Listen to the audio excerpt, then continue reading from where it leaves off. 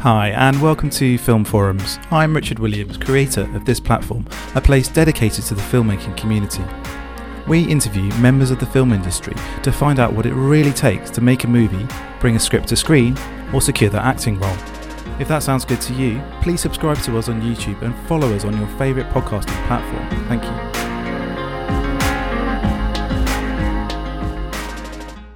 Hi there, welcome to Film Forums. My name is Aisha Jbeli and I'm here with a special guest. Could you introduce yourself for me? Hi guys, I'm Alex Wilton Regan. I'm an actress and I'm a little bit of a writer and I'm a voiceover artist as well.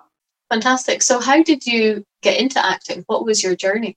I never really wanted to do anything else. I have to be honest. I was one of those kind of precocious and slightly annoying 4-year-olds who made everyone stop what you're doing and look at me and my one-woman rendition of Sleeping Beauty. So I never really wanted to do anything else. Then I think I kind of took like Saturday drama classes when I was about 8. And then I continued that throughout my teens. I went to Sylvia Young, which is a theatre school here. And then when I was 18, I was like, right, that's it. That's my turn to go to drama school. I never really looked back, but I never wanted to do anything else. So where was it that you studied? I went to the drama studio in Ealing, which is just literally across the road from Ealing Film Studios. And it was great. It was an 18-month postgrad course. And I think what was really good about the curriculum at the time, I mean, this is going back 10 years, but they had an incredible amount of classes focusing on the different disciplines. So stage work, movement, film and TV, radio. They really covered it all. They prepared us really well to be actors. When you came out of there, what was your next steps?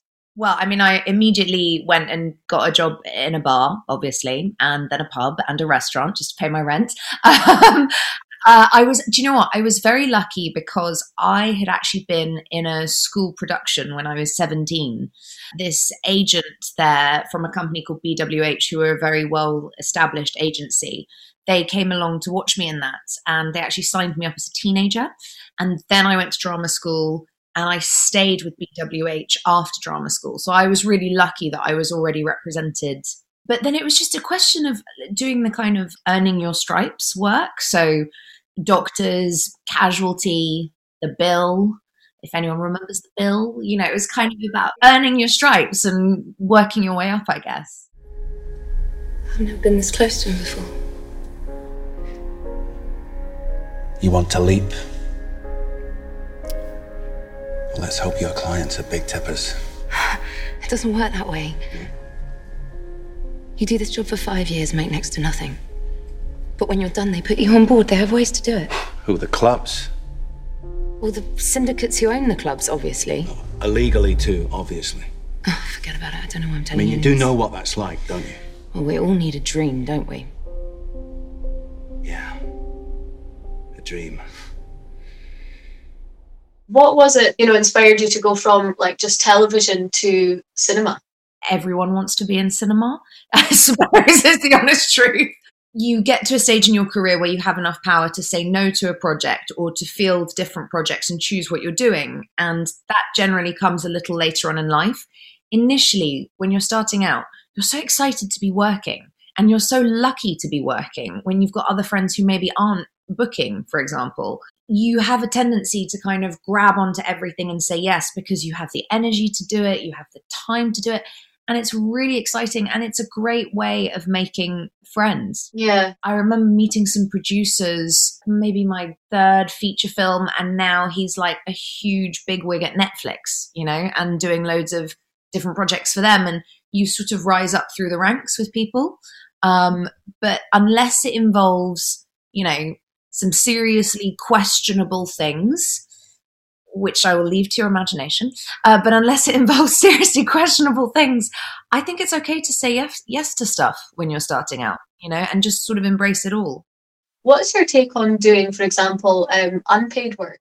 It's a really good question. I did a load of unpaid work when I was starting out, short films, student films. It allowed me to build a showreel. So it depends how badly and how quickly you want to build that showreel. Of course, in an ideal world, all artists would be paid, by which I mean actors, writers, makeup artists, directors. We'd all be being paid to create. But unfortunately, until we live in that world, I think you kind of have to weigh up your options. But, like I said, before I really started working, I worked a day job in a restaurant and a night job in a pub. And because I had those two jobs, I could do the unpaid work. And also everyone loved the glamour of me being a, 23-year-old actress. I was like, I can't come in today. I have an audition. I've booked a job. I will be gone for 24 hours. Very dramatically announcing that. And, it was probably an unpaid student film. I had a man who saw his wife for the first time in 20 years. He cried so hard I almost cried. Oh, yeah? Seriously, this whole experience is incredible.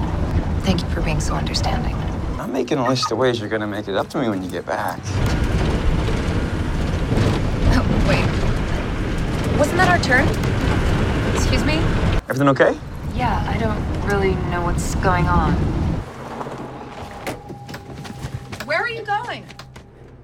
But yeah, so tell us about your recent project. So I'm in a film called A Nightmare Wakes, which is written and directed by an American director called Nora Uncle. I get to play Mary Shelley, and the idea of the film is about how Mary Shelley created the story of Frankenstein and kind of the trials and the tribulations and the turmoils and the heartache that Mary had to go through to bring us this incredible piece of literature, which we still read even today in school. I think it's still on the GCSE syllabus or something, and it's read all around the world and translated into hundreds of different languages. But she really was someone very special. And so it was a real honor to play her. And yeah, it's called A Nightmare Wakes.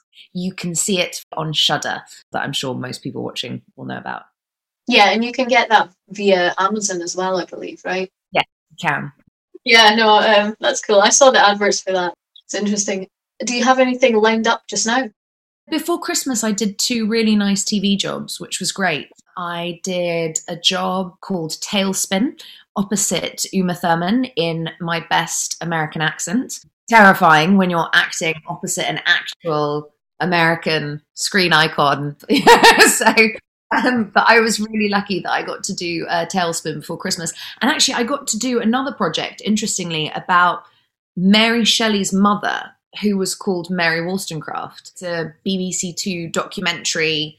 It's about the history of art and culture over the last 800 years in Britain, and how that kind of art and history and culture, they come together and they all weave together in this kind of melting pot to create where we are now today in society. Fantastic. That sounds amazing. Do you know when that would be available? I mean, both of them, Tailspin's still shooting and the BBC Two thing's just wrapped. Obviously, you were filming during this pandemic then. How was that? Like, what are the differences in how a film set runs at the moment? Well, you spend many days ahead of your actual filming being taken to base or to set to have a cotton bud stuck up your nose and down the back of your throat to check whether you've got COVID. That's the kind of glaring difference. And then on set, people are really careful about wearing masks or wearing visors, especially around the actors, if we can't have a mask or a visor. And generally speaking, you can't, because you've had your hair and your makeup done. So there's kind of hierarchies of people who can and can't get onto the set around actors, as much for their safety as for ours, because of course I could have COVID potentially and not know about it, but obviously I'm not wearing a mask, so I'm not able to protect the grip or the gaffer or whoever, So everyone's just very careful, very cautious, 2 meters as much as possible, ventilation. But I just felt so lucky to be working, because of course 2020 was on the whole a very quiet and slightly disturbed year for everyone. And so if you are lucky enough to be working, kind of grab it with both hands and say thank you, I guess. Wait! You'll need this. What for? Vlogging. It's all about content these days. Ping it all to me, I'll pick out the good bits and I'll put it all online. It's all the rage. Why? Well, it's all about the social media. Oh my god, you have heard of social media, haven't you? Does it make money? Can do, not likely. You mentioned that you also do writing. Is that screenwriting or is that more novels? So I started out mainly with poetry, actually, because I love poetry. Then moving more into screenwriting, only short films at this point, but I have written a couple of short films. I'm sure both of them are terrible, but that's fine because it's also an exercise in itself. Well, it's kind of also a creative exercise in itself, right? You have to learn how to write. You know, it's a job as much as acting. But I like to think I get a little bit better every time I try. And of course, being an actor, I read a ton of scripts, which I'm really lucky to have access to. So it makes me think about, oh, this is really interesting. Oh, I like the technique that they've employed. Oh, I like how they did that. And actually what I find really fascinating, and this is a tip that I would give any actors watching this right now, get a script, read it. It could be anything. Let's say Eternal Sunshine of the Spotless Mind, right? Read the script. How do you imagine it? How do you say it? How do you visualize it? And then go and watch the film.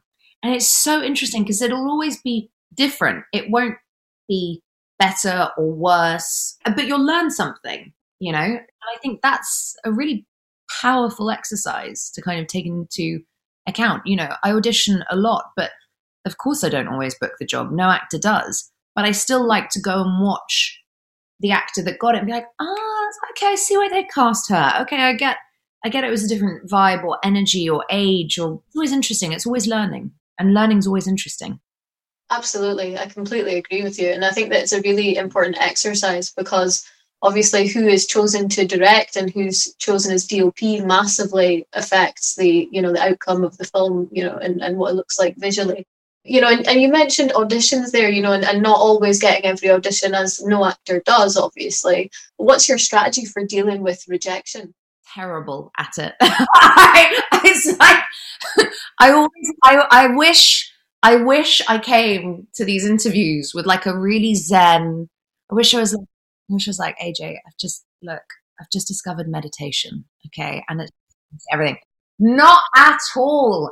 I get an audition, I get into a funk and a flap, either because I want it too much or I don't want it enough.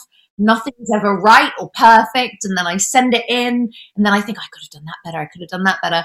And then if you get the job, you're like, wow, was no one else available? Because why did they pick me? Or sometimes you get the job and you're like, yes, that was a good audition. Like, I deserved that job. And of course, a lot of the time you don't get the job and you're like, how could they not see how good my tape was? How could they not see? And then you find out it went to someone really, really famous, like an Oscar winner. I don't know, Carey Mulligan or Keira Knightley or something. And you're like, okay, I see what happened there. I don't deal very well with rejection, but I think the one thing I have learned kind of growing up a little bit in the industry is accept that it's never personal. It is very, very, very rarely personal as to why you won't book a job. So try not to take it personally. They may have gone for someone older, younger, taller, shorter, thinner, fatter, funnier, more serious, who knows? But if they've asked to see you, you get to assume that they're interested in whatever it is that you have to offer and will bring to the table. So try and hold on to that. But have you thought about producing anything that you've been writing? Yes, I have. So many people have said I should produce because I'm naturally very kind of organized as it is and good at getting stuff done. But I see the pain that my producer friends go through. And I just think, do I want that pain in my life? I don't know, you know? I have so much respect for the producers. It's unreal. I think they have a really hard job. And I would like to produce at some point, but I'd like to produce underneath other producers who really know what they're doing. That would be the dream. Have you attended film festivals, and how has that experience been, if you have? Yes, I have. I've been to Cannes quite a few times, which is very big and very glamorous, and everyone looks very lovely, and it's very European. And then I've been to TIFF with a film called The Wife that I was in. And TIFF is kind of somewhere between what I imagine an American film festival to be. I've been to the Los Angeles Film Festival. TIFF is obviously Canadian. So it's kind of somewhere between Europe and LA, I guess. That's really fun. Everyone was really nice. They have a great selection of films. So I've done a few, and then I've been to a few in London, obviously, as well. I think the European ones are probably the most glamorous. How did you find the networking opportunities that the film festivals provided you as an actor? If I'm honest, not that sensational. I think it's more about the films.